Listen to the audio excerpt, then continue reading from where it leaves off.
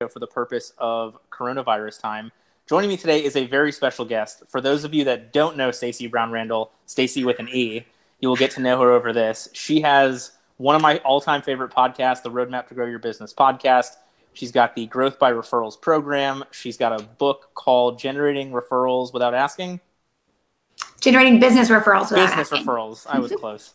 Yep. So if you are, we gear this towards business owners. So if you are looking to grow your business by generating more referrals, we have the guest for you. You don't want to miss this. And then once you're done with this, you want to go subscribe to her podcast, the Roadmap to Grow Your Business podcast. The episodes drop on Tuesdays. Today was episode 98. I have not listened to this week's yet, but other than that, I am caught up. So it is a fantastic podcast. And thank you so much for joining us. Thank you so much. I really appreciate that you are an avid listener to the podcast. You keep coming back, so that's always great. It's always so good to hear. You put these out there and you want to make sure that they're useful to folks. So I appreciate the feedback, and thank you for having me on your show. It's exciting to be here.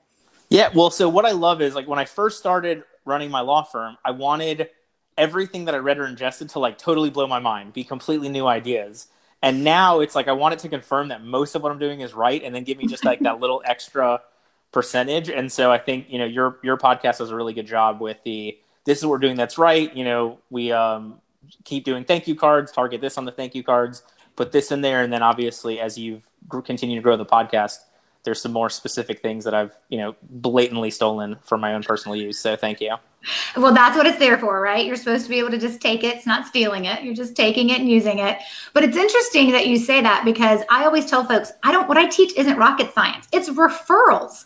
It is the oldest way to grow a business and generate a business. We have just totally contorted it so much in terms of how you do that and what it looks like that people stay away from it. I'm like, but this is the old-fashioned way you should want to grow your business. We just got to get you back to thinking about it right. So you're right. A lot of stuff I say, I'm like, you guys should know this. This makes sense. It's common sense. But then we got to put stuff into practice. Well, but you're not making it seem old-timey. A lot of I know a couple of podcasts ago, you were talking about the online card sending program and some of the ways you can do that to automate the process. So, you're really taking this old school concept and then explaining it and putting it combined with technology for 2020. Definitely. I think what it has happened is that when I started investigating, okay, I want referrals for my business, but I don't want to ask, not going to pay, and I don't want to be gimmicky and promotional and cheesy. So when I started looking for ways that fit me and my professional, personal brand, there was a way to take what had been taught and completely flip it and look at it differently. And it goes back to looking at the brain science and the psychology behind why referrals even happen from that perspective. And so it was in need of a modern approach to it as well, based on the decades and decades of how we've taught it. So yeah, it definitely fits more. And I just look at it from the perspective of if it's something I would be comfortable doing, right, then how I teach it is from that perspective, and then telling people take and twist and turn what you need to make it fit for you as well. Yeah, and at least from the lawyer perspective, I think it's perfect. I was recommended your podcast from another lawyer because we can't solicit business, but we want to do it in a professional way, and we want to create that personal brand that that gets us the referrals, that brings those in. So it's been a really great fit for us, and I hope that it's helpful for a lot of our listeners who are mostly business owners. I got to tell you, some of my best students inside the Growth by Referrals program with some of the best case studies are my attorneys, because you guys do it fits. And I think it fits whether you're a CPA or an interior designer or, a business coach or consultant. I think it fits financial advisor. It fits certain industries because there's a professionalness to it, but at the same time, it works for most personalities as well, and kind of how you wanted to work it and what you're comfortable with. But most of my attorneys who go through the program, they are besides my financial advisors, some of my best case studies. You guys are excellent students. I think it's all that law time that you spent in law school, all that time. You guys had to sit learning more and more and more. Well, I definitely got out of law school and thought I'm never going back and learning anything. Right. And then once I put up my firm, I was like, okay, now I definitely need to learn new things, but I want to target what I want to learn and have it be taught by who I want to teach it. So, yes. So I think we have Stockholm syndrome with the classroom setting. So hopefully it's helpful. So I've got in the links, I've got StaceyBrownRandall.com, Stacey with an E. That's a huge part of the podcast. I know you talk about that. And then we also have an Amazon link, which I'm assuming is the link to the book, what other contact information do you want people to have for you, or are those sufficient? No, I think those are two places to definitely get you started. If you land on my website, that's really my home base. You're going to find out information about the book, about the podcast, about the trainings that I have coming up. We're doing one almost every month in 2020, and we have kept on that schedule. We've shifted some of the messaging and what I'm teaching because of COVID-19, but we're, on my website, you'll find all the information for the monthly training we have going on. And of course, you've got, there's lots of other things you can do, like the Referral Ninja quiz, which I'm sure you've taken. I don't know if you remember what your level was, but I'm sure you've taken. So all that's there on the home base. If you'll just spend a little bit of time, you can just kind of right there on that homepage, you'll find everything you want. And then, of course, yes, the book's available wherever books are sold. So if you want it now, during this time, you're going to have to go to Barnes & Noble's or Books A Millions or Chapters or Powell's, some of the bookstores that are in Canada and on the West Coast, because Amazon is saying it's not essential, and so you won't get it much later in May. So it's available wherever books are sold. There's their audio version, ebook version, and a printed copy. So it's out there. You may just want to go somewhere different from Amazon to get it now. And so I know you talked about the Referral Ninja quiz. And so then that gives you like 7 days for free. There's a video every day that walks you through like the basis of this process, right? Yeah. So it's, every once in a while we shift it up and change it. So it really just depends on what's happening at the time that someone takes the quiz. So I don't know how long ago you took the quiz, but there was that 7-day challenge that kind of followed that Referral Ninja quiz. For 2020, I've really moved it more to like some of the online, like live teaching that I'm doing. So you can do a 4-day or a 5-day every month for the most part with me, only because I think the engagement is there. And so there is like some things are do it at your own pace. Some things are, let's do it with me live. So there's engagement. I try to give out really good prizes when people participate in the challenges and the trainings. But yeah, when you take the quiz, you get your results, and then it kind of directs you, whatever we have going on at that point, as to what to do next if you want to learn how to improve your Referral Ninja level. And so Mark just dropped the Barnes & Noble link. So disregard the Amazon link, everybody. If you want the book ASAP, go with the Barnes & Noble link. So I know, I guess if people really want to learn this, they can go through your podcast, because I think the first, 15 or 20 episodes will do kind of the foundation. But from that 10,000 foot perspective, when we're talking about building this referral network, what are those steps that people need to take? Yeah. And so, my favorite way to teach this is from that kind of 5-step process. I mean, there's even 5 chapters in the book dedicated to this 5-step process.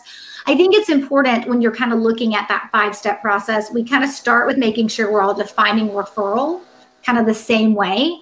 I think that people take the terminology of I'll hear people say word of mouth referrals, or they'll talk about a referral, but it's really an introduction or a warm lead. And so I think defining referrals is always kind of that perfect place to start. And then when I start talking about those 5 steps, you understand why it's so important to follow those 5 steps, because of what you're going to get, which is the referrals, not just a warm lead or an introduction or word of mouth buzz. And so many people confuse those terms, and it just ends up diluting the power of why you should be so excited to actually do a little bit of work to generate those referrals. So I always tell folks referrals have what no other type of prospect will have, which is they're always a personal connection.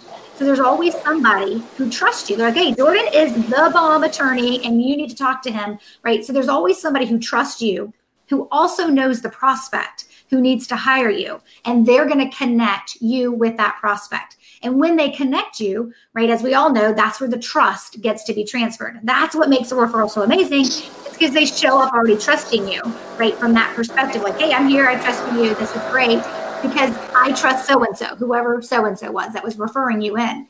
And so there's a connection. And the second thing is that there's always a need identified. So when you're having a conversation with the prospect after they've been connected to you by the referral source, they're like, I need an attorney. This isn't I don't know, do I need an attorney? I have no idea. What do I need an attorney for? I got a problem and I've been told you can solve it. So that buyer shows up with their need identified, and they are in buyer mentality mode. And that's why they're willing to talk to you, because they know they have a problem and they trust you to solve it because of who connected you to them.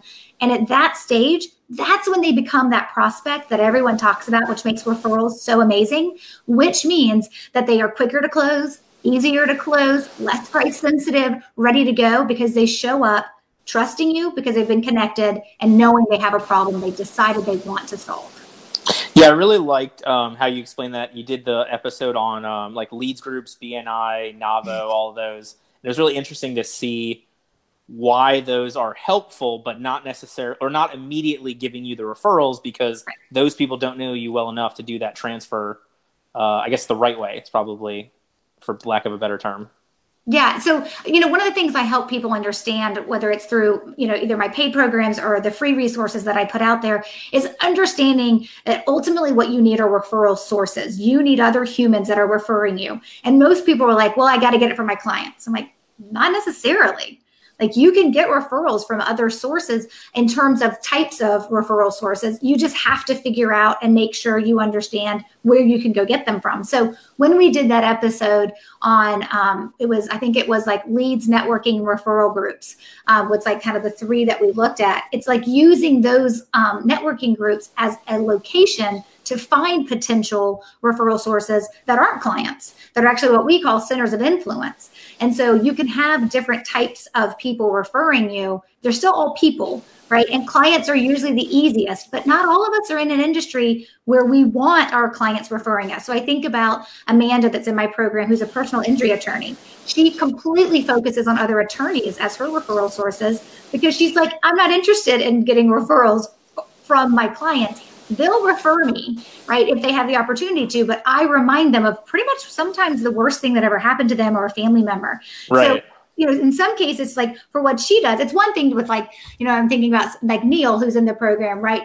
And you think about, okay, we do trust and estates, and right, or somebody else is in the program, right, who does like business law and IP, like you can get referrals from anybody, no big deal. But you do something like criminal defense, like Tony in the program, or you do something like Amanda with personal injury, that's a little different, right, in terms of where you want to go collect referrals from. And so I always tell folks, it's not just clients. It's not just contacts, right? Most of us are a hybrid of both, but it just depends on what works best for you.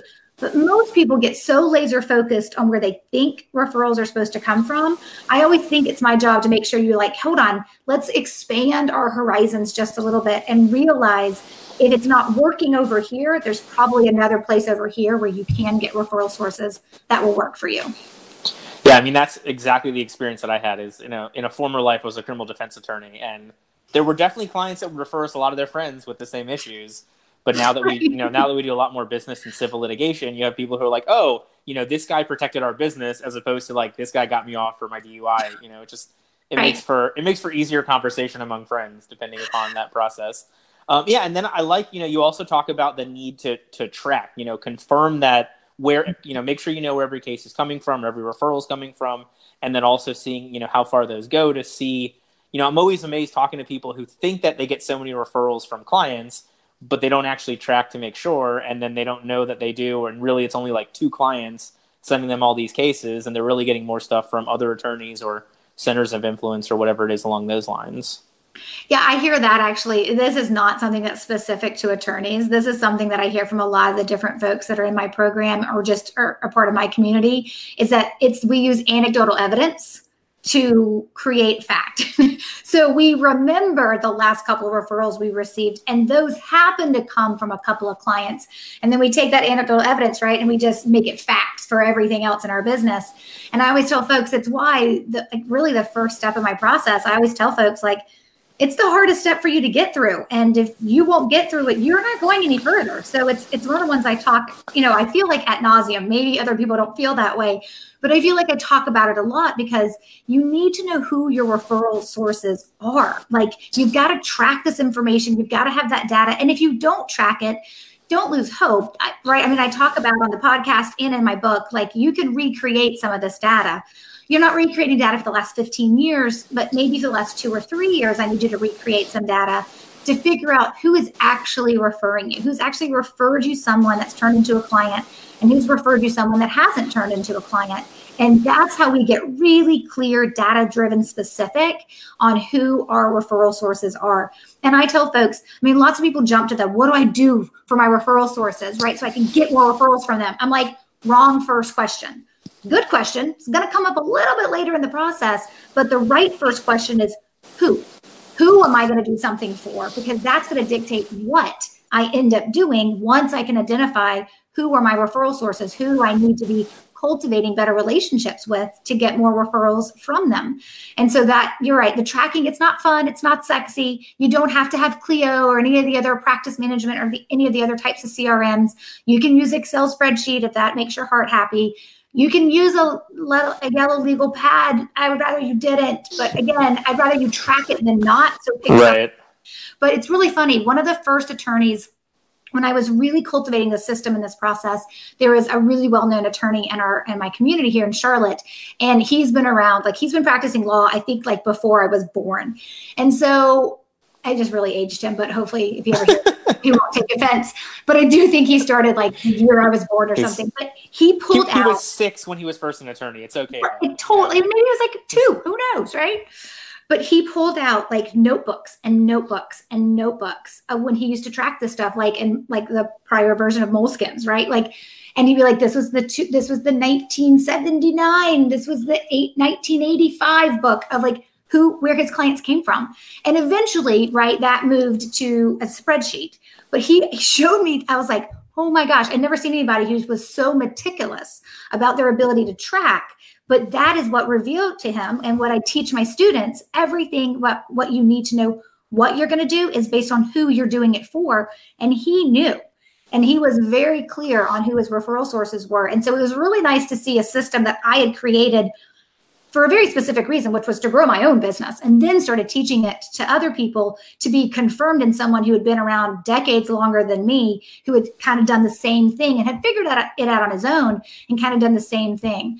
I think it's easier to get referrals back then, like if you were, right, if you've been in business since the 70s, 80s, or 90s, because now you have your reputation to kind of fall back on. It's why I teach how to cultivate referral sources now, because some folks are 1 or 2 years and owning their own practice. You still need to know what you maybe don't have, as decades and decades and decades of just the good old networking that we used to do back in the day. That's changed a lot, and we still need to know those processes and systems. So, but it was really cool to see all those books and be like, holy cow, talk about a tracker. But it is important. So you took my next question out. So is that, because you always talk about like, all right, give me the last 10 clients if you can. Give me the last 3 months. Give me the last year. So is he the one who's given you the longest amount of data on this? So I would guess so. The other student I had that I remember, my visceral reaction was too much. You gave me too much. He had gone back, maybe it was a she, had gone back into 1998. And I was like, I don't need that much. Like, because part of what I teach my growth by referral students is I'm asking for 3 to 4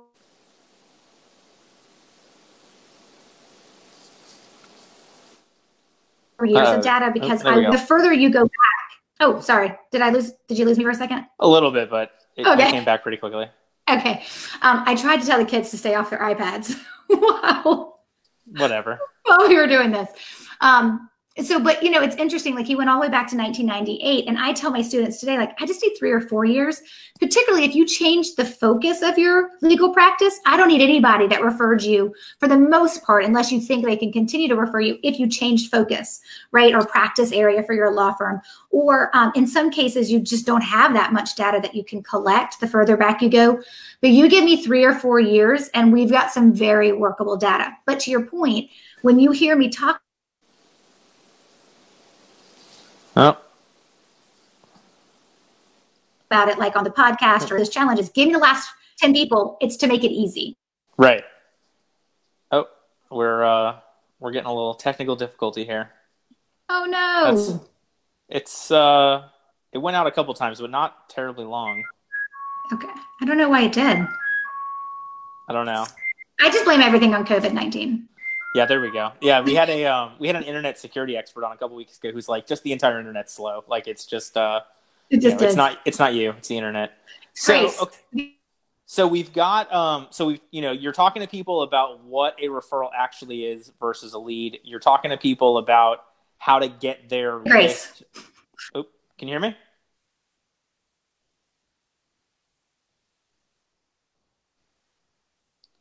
Yeah. Oh, okay. So we've got kind of what a referral is versus a lead, a warm lead, word of mouth, buzz, etc. We've got kind of the making sure you know the who that's already there to determine the who you want to add to that list. then once you've got that, like, what's that next step? I mean, how is somebody engaging with those centers of influence to keep them referring stuff back? Yeah. So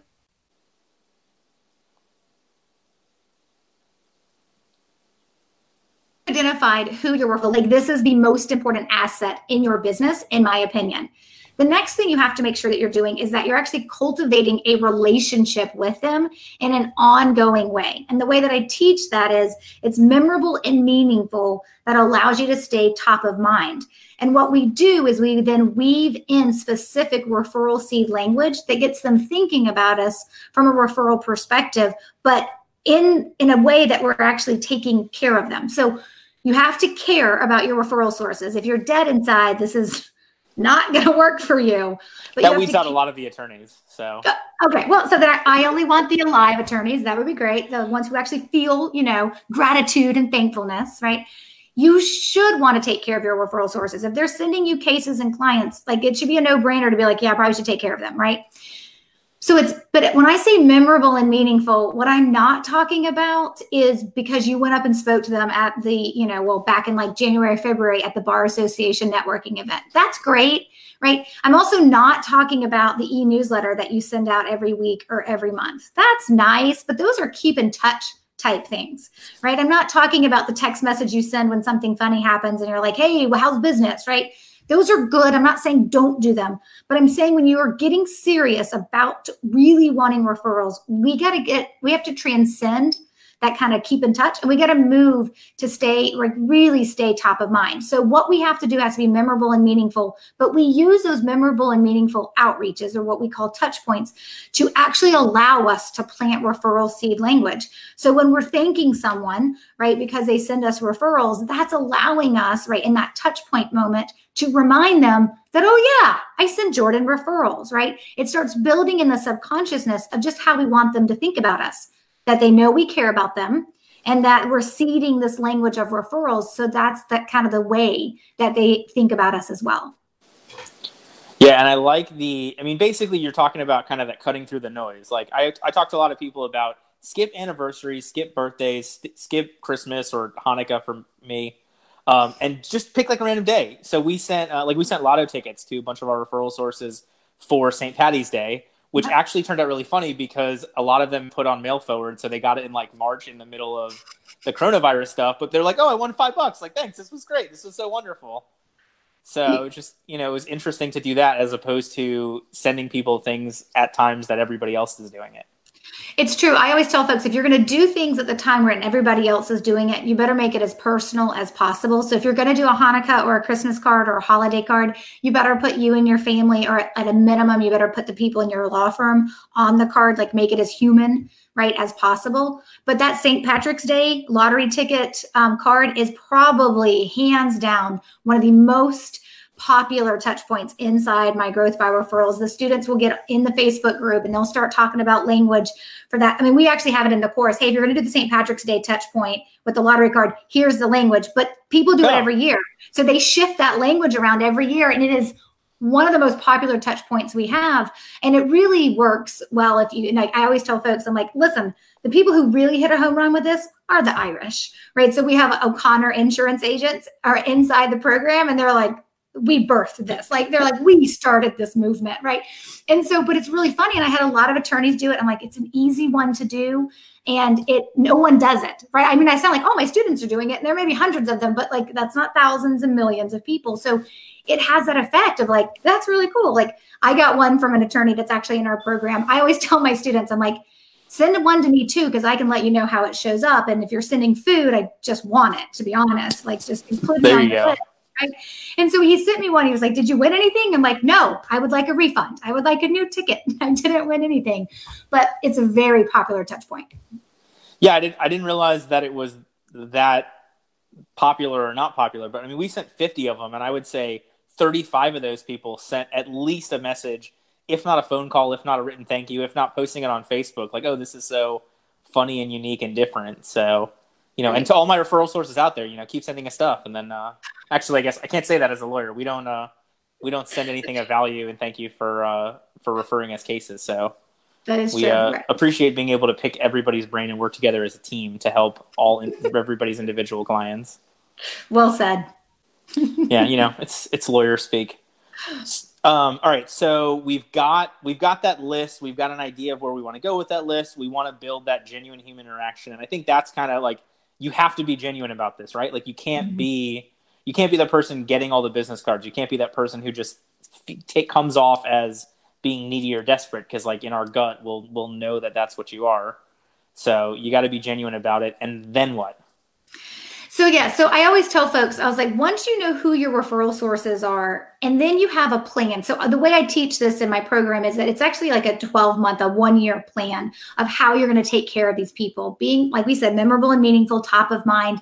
And then it's using the right language. So when you did that St. Patrick's Day touch point, the language my students would have used, right, and the way that they will send it out to their folks, they will have woven in some referral seeds to get their referral source thinking about them in that way, versus just, hey, hope you have great luck. Enjoy St. Patrick today. Here's a scratch off ticket, right? We're going to use different type of language that says kind of the same thing, but at the same time, it allows us to plant a referral seed. So once you have that plan built and you kind of understand how the language piece works, and the language piece, I'm going to be honest, it's probably the one that people really have to like pause and focus on learning. That's why we give like 20 something scripts inside the program. And then I teach you the formula so you can always write and use your own.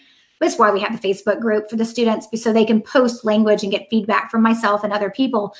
But the idea there is that once you know how this works, then it's the execution of it. So it really comes down to, how do we make it part of your workflow? How do we delegate what we can delegate to somebody else on your team? Like, I want you to always do the handwritten stuff because you're the attorney that's being referred, but that doesn't mean you have to do the packaging, the mailing, and finding of the addresses, right? Like, there are other things, and you don't always have to send a gift. It doesn't have to be something in the mail. But if you decide you want to do an event, right, I want you to have, hopefully, unless you're a solopreneur, you have other people helping you like plan the event. So there's lots of different types of touch points or outreach that you can do. There's not just things that can be mailed. There's not just gifts. There's so many things you can do. But then it's taking that plan you built and making sure it gets done, because you can't send out with the same effect a St. Patrick's Day lottery card on Labor Day. Just not going to work in the same way. You'll have to change everything about the messaging in the card. So making sure it happens when it's supposed to happen. There's a cadence that we follow within that 12-month plan or that 1-year plan. There's just this cadence that we follow so that we're not overdoing it and seem cheesy, and we're not underdoing it. And then we really make sure we like rise above the noise in terms of what we're doing. So it got to be something different. And then it's the process. It's the, how do you systematize it? How do you automate parts of it? How do you delegate parts of it or outsource pieces of it? If you plan it in advance, like I tell my students, like at the end of every year, like we sit down and we're like, okay, build your plan for next year. Like, this is part of the process, so that they know what to do. They get that into their task list or their project management software or on their calendar. So when it comes time to do something, they're prepared. They're locked and loaded and ready to do it so they can execute on it.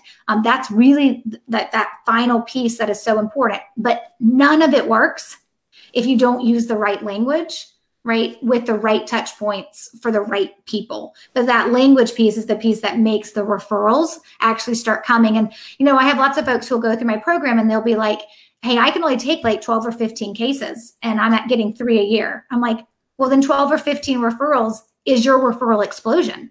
When you follow the process, that's what you'll experience. You don't need to be anything like Lisa, who owns an on-hold marketing company that averages 40 referrals a year, and we got her to 347 in her first year. You couldn't handle that many cases if I handed them to you, right? So I also tell folks, it's then figuring out, what do you want to come out of this process? If you do this process, what's the goal we're going for? And we typically look at how many referral sources you have at the average of the last couple of years of referrals you've received. And then we actually realize then what's your capacity for new clients? Because that's effectively, when you're referred, you're getting a new client. How many can you handle? And then we create what your number is. And then, this is the most important piece, we now got a metric that we can actually measure this against to make sure it's working the way it's supposed to, so you get your ROI. Now, are you checking with referrals given or new referral sources, or it depends upon the client, or both? So through the program, we actually track a couple of things. They start out by just being able to identify who their referral sources are. So they know how many referral sources they have, and they know their average of referrals over the last couple of years creates like an average number received. So when I say Lisa gets on average 40 referrals a year, it's because over 3 years of data, that was her average number.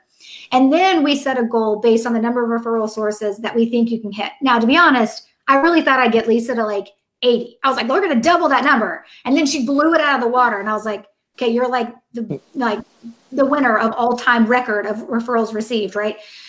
For a first year. But that's what we check in the very beginning. So when you get in the program, it's like, how many referral sources do you have? What's your average number of referrals received? And let's use that to set a reasonable stretch goal for how many referrals you want if you follow my program for 1 year. Once you're in the program, though, then we actually have a tracking mechanism where you actually go in every 3 months and you're going to load up how many referrals received over that month and how many new referral sources you added, if you need to add new referral sources. Some people start with plenty. Most don't. Most start with, hey, I've got a handful, but I need a handful or two more. So we also have a part in the program where we teach people, well, how do you take that client or that contact that you want to refer you and turn them into a referral source? So as you get into the program, we're actually measuring both. How many new referral sources are you creating? In addition, how many referrals are you receiving? And we look at it on a 3-month, like every quarter or 3-month basis. So, I mean, obviously every client's going to be a little bit different because you will get those people that only want, 1 referral a month. But from an average standpoint, I mean, how many referrals is the average person coming to you, or referral sources is the average person coming to you with? I mean, 5, 10? So it's usually less than a dozen is a lot of times where they're going to start out. But so, you know what, let's just talk about this from a legal perspective, because that would be a totally different number if I was talking to you from a different industry perspective. So realtors would have a different number on average, or interior designers would be much lower on average, just because they don't pay attention as much to referrals from that perspective. So let's look at it from an attorney perspective. You're usually starting out with less than 12, so less than a dozen. And 8 times out of 10, we're trying to get them to 2 dozen or 3 dozen, depending on how active those sources actually are. I mean, that's a big part of the puzzle. Like if everyone's only giving you 1 a year, well, how many do you need? 12? Then you need 12 referral sources. You need 24 referrals? Okay, and you'll have 24 sources. But what we try to do is we try to move our referral sources to give us multiple in a year, right? That's why we have this system to take care of them. So that way, like I think about, let me just go back to my example of Amanda. She started out with 1 referral source. She got 6 or 7 referrals. And this was truly from an internal partner. He was on the criminal side. She was on the civil side. She was going to get them regardless. They weren't going to put that out to another firm, but it was 1 referral source and it was 6 or 7 cases a year. Well, what she needed were 12 consistently, because personal injury cases can run a year or 2 years or longer, just depending on the length, right? And so she needed more than that. She really was like, I need like 12 or 15 coming in every year, even if I don't take them all. But she had 1 referral source. So we had to first build up her referral sources. And she's probably around, I would guess now, closer to probably 30, because she's been in the program 6 years. And so she's probably closer to 30 now, but that's all she needs. And she generates 40 referrals a year. And she's just steadily grown that from 6 or 7 referrals to 12 referrals to 27 referrals to 30 something referrals. And now she comes in around 40. And she's got a system in place. She's like, I know what this looks like. I know what my numbers need to look like. I know who's going to give, who gives every year, right? Unless something happens. And so that makes it a little bit easier to kind of plan. But most people are going to be aiming for more than a dozen, or at least a dozen referral sources, depending on the number of cases. Now, lots of people have more referral sources than a dozen or 2, but most people kind of fall in that, 10 to 25 kind of range when we're getting them started, of how many we need to maybe get them to, or how many maybe they're starting with. Right. Okay. And so then I know you're working on a second book now. Yes. And so it's interesting because you're talking about, a little bit before this, you were talking about the second book being kind of the prequel to this. But to me, it's almost the next step. It's not if you build it, they will come. But if you don't have leads, doing a great sticky client experience doesn't really matter, because if you don't have leads, you don't have clients. Yeah, so I think you can look at it that way, particularly if the younger your firm is, right? The newer your firm is. But the truth is, a lot of people come up to me and they'll be like, I'm not getting any referrals. I've been in business 7 years. I have maybe 1 or 2 referrals that I can count on. And I always say, well, it could be that you have the potential for more referrals. You just don't know how to tap into it. Or it could actually be something a little bit more painful for me to have to deliver, which is you could be giving a very choppy experience or quite possibly a crappy client experience, and that makes you not referable. So when I talk about how we generate referrals without asking, usually my disclaimer is, I'm assuming you're getting some referrals. You have a client experience that makes you worthy of referrals. But if you don't, this is probably where you need to start with, is that sticky client experience. And the book is written specifically for service business providers. It is like, how do I manage this when it's just me or just me and a couple of people? Like, it's looking at a sticky client experience on a shoestring budget for people who don't have 50,000 employees to run all the pieces and parts. Like, this is like, we're looking for, how do we deliver this great experience that makes me referable, that I can manage and handle? It's the same way I had to do it for myself. But there are some trigger points within that client experience, which are opportunities to start turning clients, new clients, into referral sources. So when you have that client experience, it just kind of helps the whole funnel, right, work in terms of starting to get more referrals. Then when you have some referrals, right, then I'm like, okay, now let's take that and turbocharge it by making sure we're applying this referral plan that we've been talking about. Yeah,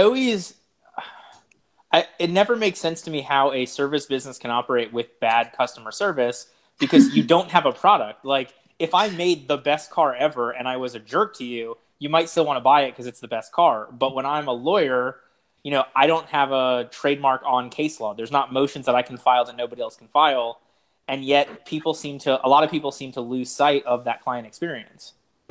They do. And it's not actually intentional. It's usually because you start a business and you're really good at being an attorney. And then all of a sudden you realize, oh crap, I got to be a good business owner too. Like, I got to learn how to do accounting or bookkeeping, or at least know how to outsource it to the point where I can give it to someone else to do, right? But I still got to oversee it. Then I got to do marketing. Then I got to do sales, right? And there's all these pieces, right? It's like eMyth, right? From Michael Gerber. It's like, there's all these pieces to running a great business on top of delivering quality work, right? You need both to actually be referable. You can't just be the most amazing attorney and never communicate with anybody and think they're going to be like, let me tell all my friends about you. You're amazing. But I didn't hear from you from 6 months. Like, no one's going to do that either. So it's a balancing act for business owners. And so I think there's that idea that people don't intentionally not pay attention to that choppy client experience. I think they just get so busy running their business that they forget that it is actually a crucial part. And the way I teach it, because I like to teach everything step by step, like do this, then do this, then do this. And so we can easily execute on it. It's the same thing with the client experience. Like, there are 3 stages to a client experience that you need to plan for. Cut out all the other noise and just focus on these 3 parts and what it looks like. And so it's kind of that same mentality. They're not intentionally trying to give a crappy experience. It just happens. Well, it's everything that you talked about. You're talking about acting genuinely and acting intentionally to get the goals you're looking for, whether it's referral sources, whether it's a sticky client experience. And so I don't think anybody's out there thinking, I'm going to be a jerk to clients. They're just out there thinking, I'm doing a million things. That's not the one I'm focused on right now. Which then you come back to, I don't know, like, unless my wife tells me to call somebody, I'm still going to go Google them and look at their online reviews.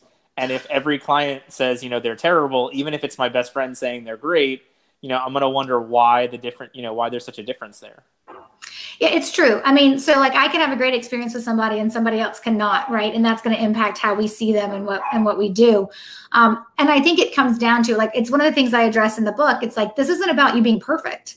Right. This is about you being a business owner that is actually a grown-up who knows how to manage things when they don't go according to plan. Setting expectations is one of the actual fundamental principles you have to have when you're creating a sticky client experience. Because when I've set expectations, I have something to fall back on as a business owner when you get crazy expectations because you've forgotten the ones I've set for you.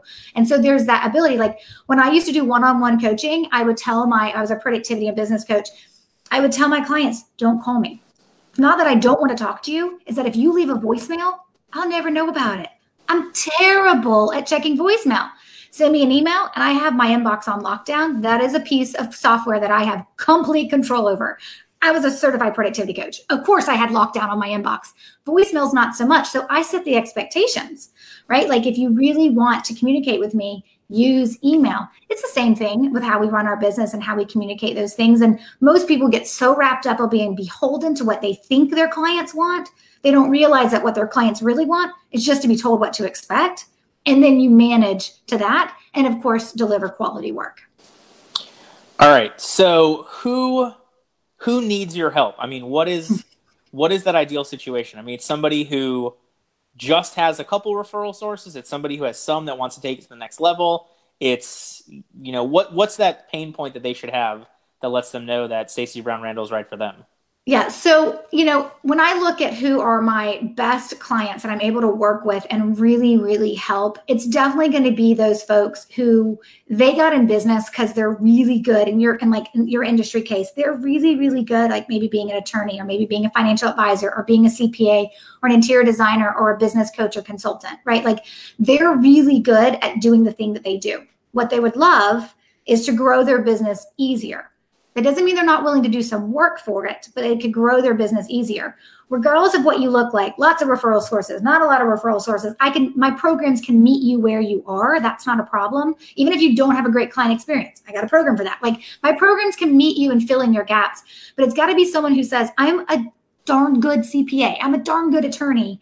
I just need my business to grow a little bit better and faster, but I'm also willing to do the work. And then you're going to be a good student and you're going to listen and you're going to follow through the process. I mean, that's the students that come out of my program with great case study results and material for me and testimonials and stuff. It's because they followed the process and they did the work. So if you want to grow and you want to grow easier and you prefer referrals and you can follow instructions, this is the place for you. It's, there's a lot of industries I don't help. I don't help online businesses. I don't help medical businesses. I don't help in the retail space, right? There's some places where my methodology, it's too much work for the results you're looking for. But if you're Gotcha. a service-based professional, like this should absolutely work for you as it has for, my hundreds and hundreds of students before. All right, so I have just a couple more questions, but before that, I want to get you the opportunity to pitch everything again. So for those of you who are watching, we've got the contact information up here, stacybrownrandall.com. Stacy has an E. When you're done with this, if you're on your phone, go to your podcast app and subscribe to the Roadmap to Grow Your Business podcast. Anything else that you want to make sure people have? No, I think those are two great places. I would tell folks though, if you're hearing, like if Jordan and I are having this conversation, Jordan, right? You trust Jordan. This is the first time you've heard from me. I would say start with the quiz because it helps you understand exactly where you are and what you need to do. And it's 9 simple questions that kind of get you at a place of, do I want to know more? I really do think that quiz helps you answer questions. And you're either going to say, I've got some gaps, or you're going to be like, no, I'm good. And so moving forward, I think just starting with that Referral Ninja quiz is probably the best place. And you just go to referralquiz.com to take it, or it's on the website. It's right there when you get to stacybrownrandall.com. It's right there. Take the Ninja quiz.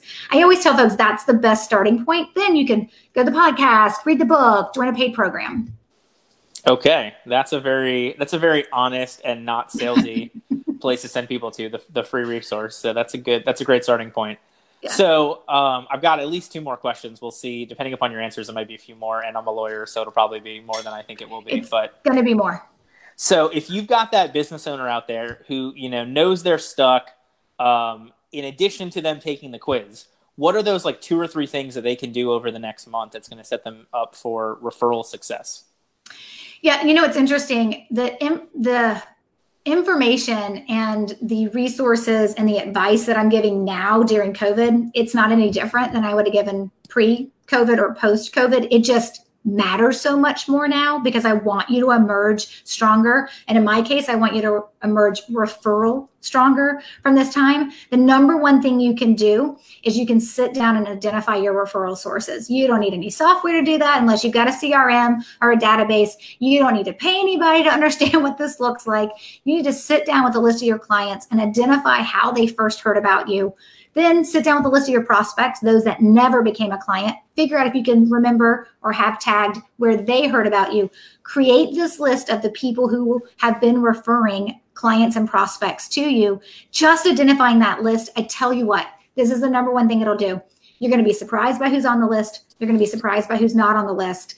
And at that moment, you're going to feel in control of a part of your business that you've never felt in control over before, in this case being referrals. When we know who our referral sources are, we can be referral stronger just taking that first step. Now, knowing who are your referral sources isn't going to give you a referral explosion. There's work to do, but it'll also either motivate you or demotivate you to take the next step or not. So that is really the right now, pre-COVID, post-COVID, in the middle of COVID, doesn't matter. Everybody should know who their referral sources are. If you're a business owner, you should know who your referral sources are. Yeah, I think the easy way to know that you're giving good advice that is correct is that you don't have to change it when something negative happens. I mean, that's if it works when everything's going well and it works when everything's going terribly, it's good advice. Yes, and it is true how I'm telling people to lean into their referral sources during COVID-19. We're talking about some different tactics, just because anybody who does face-to-face, we're not doing that right now.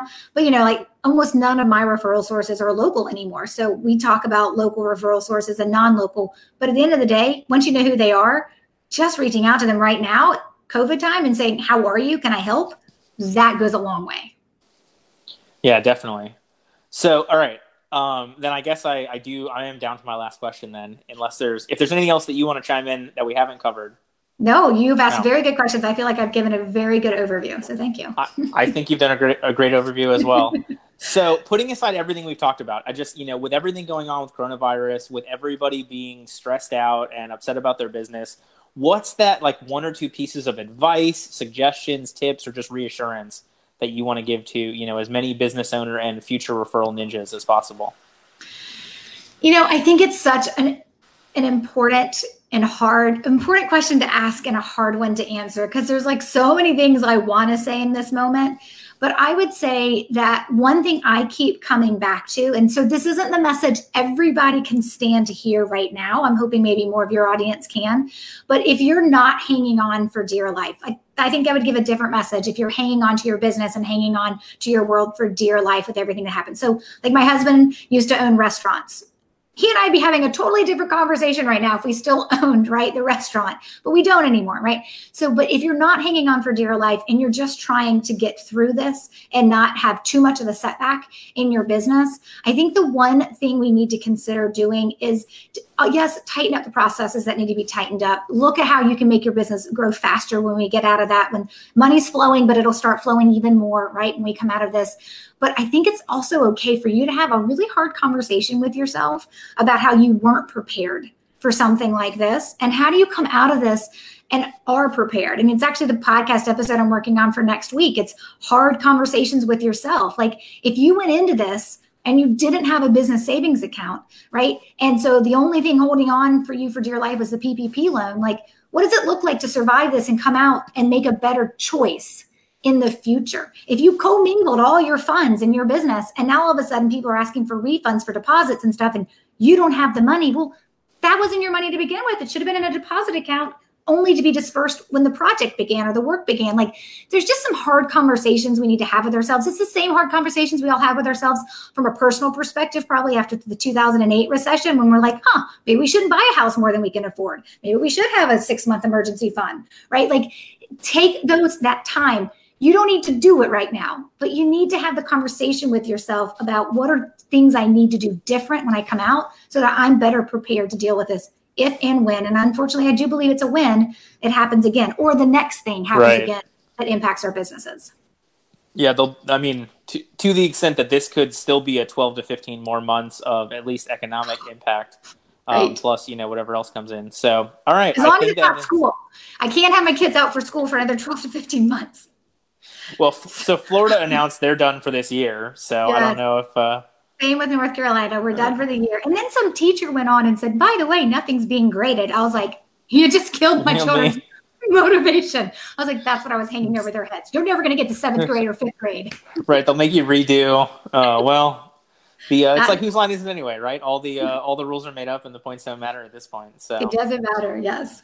All right. Thank you again so much for joining us. And really, for those of you that have listened to a bunch of these videos, I think there's only been 2 podcasts that have really told you all to stop everything and go subscribe to. This is being the second one, but absolutely do it. Literally, I listen to this podcast almost every single week. So thank you so much for that. And thank you for joining us. Oh, it was my pleasure. Thanks for having me.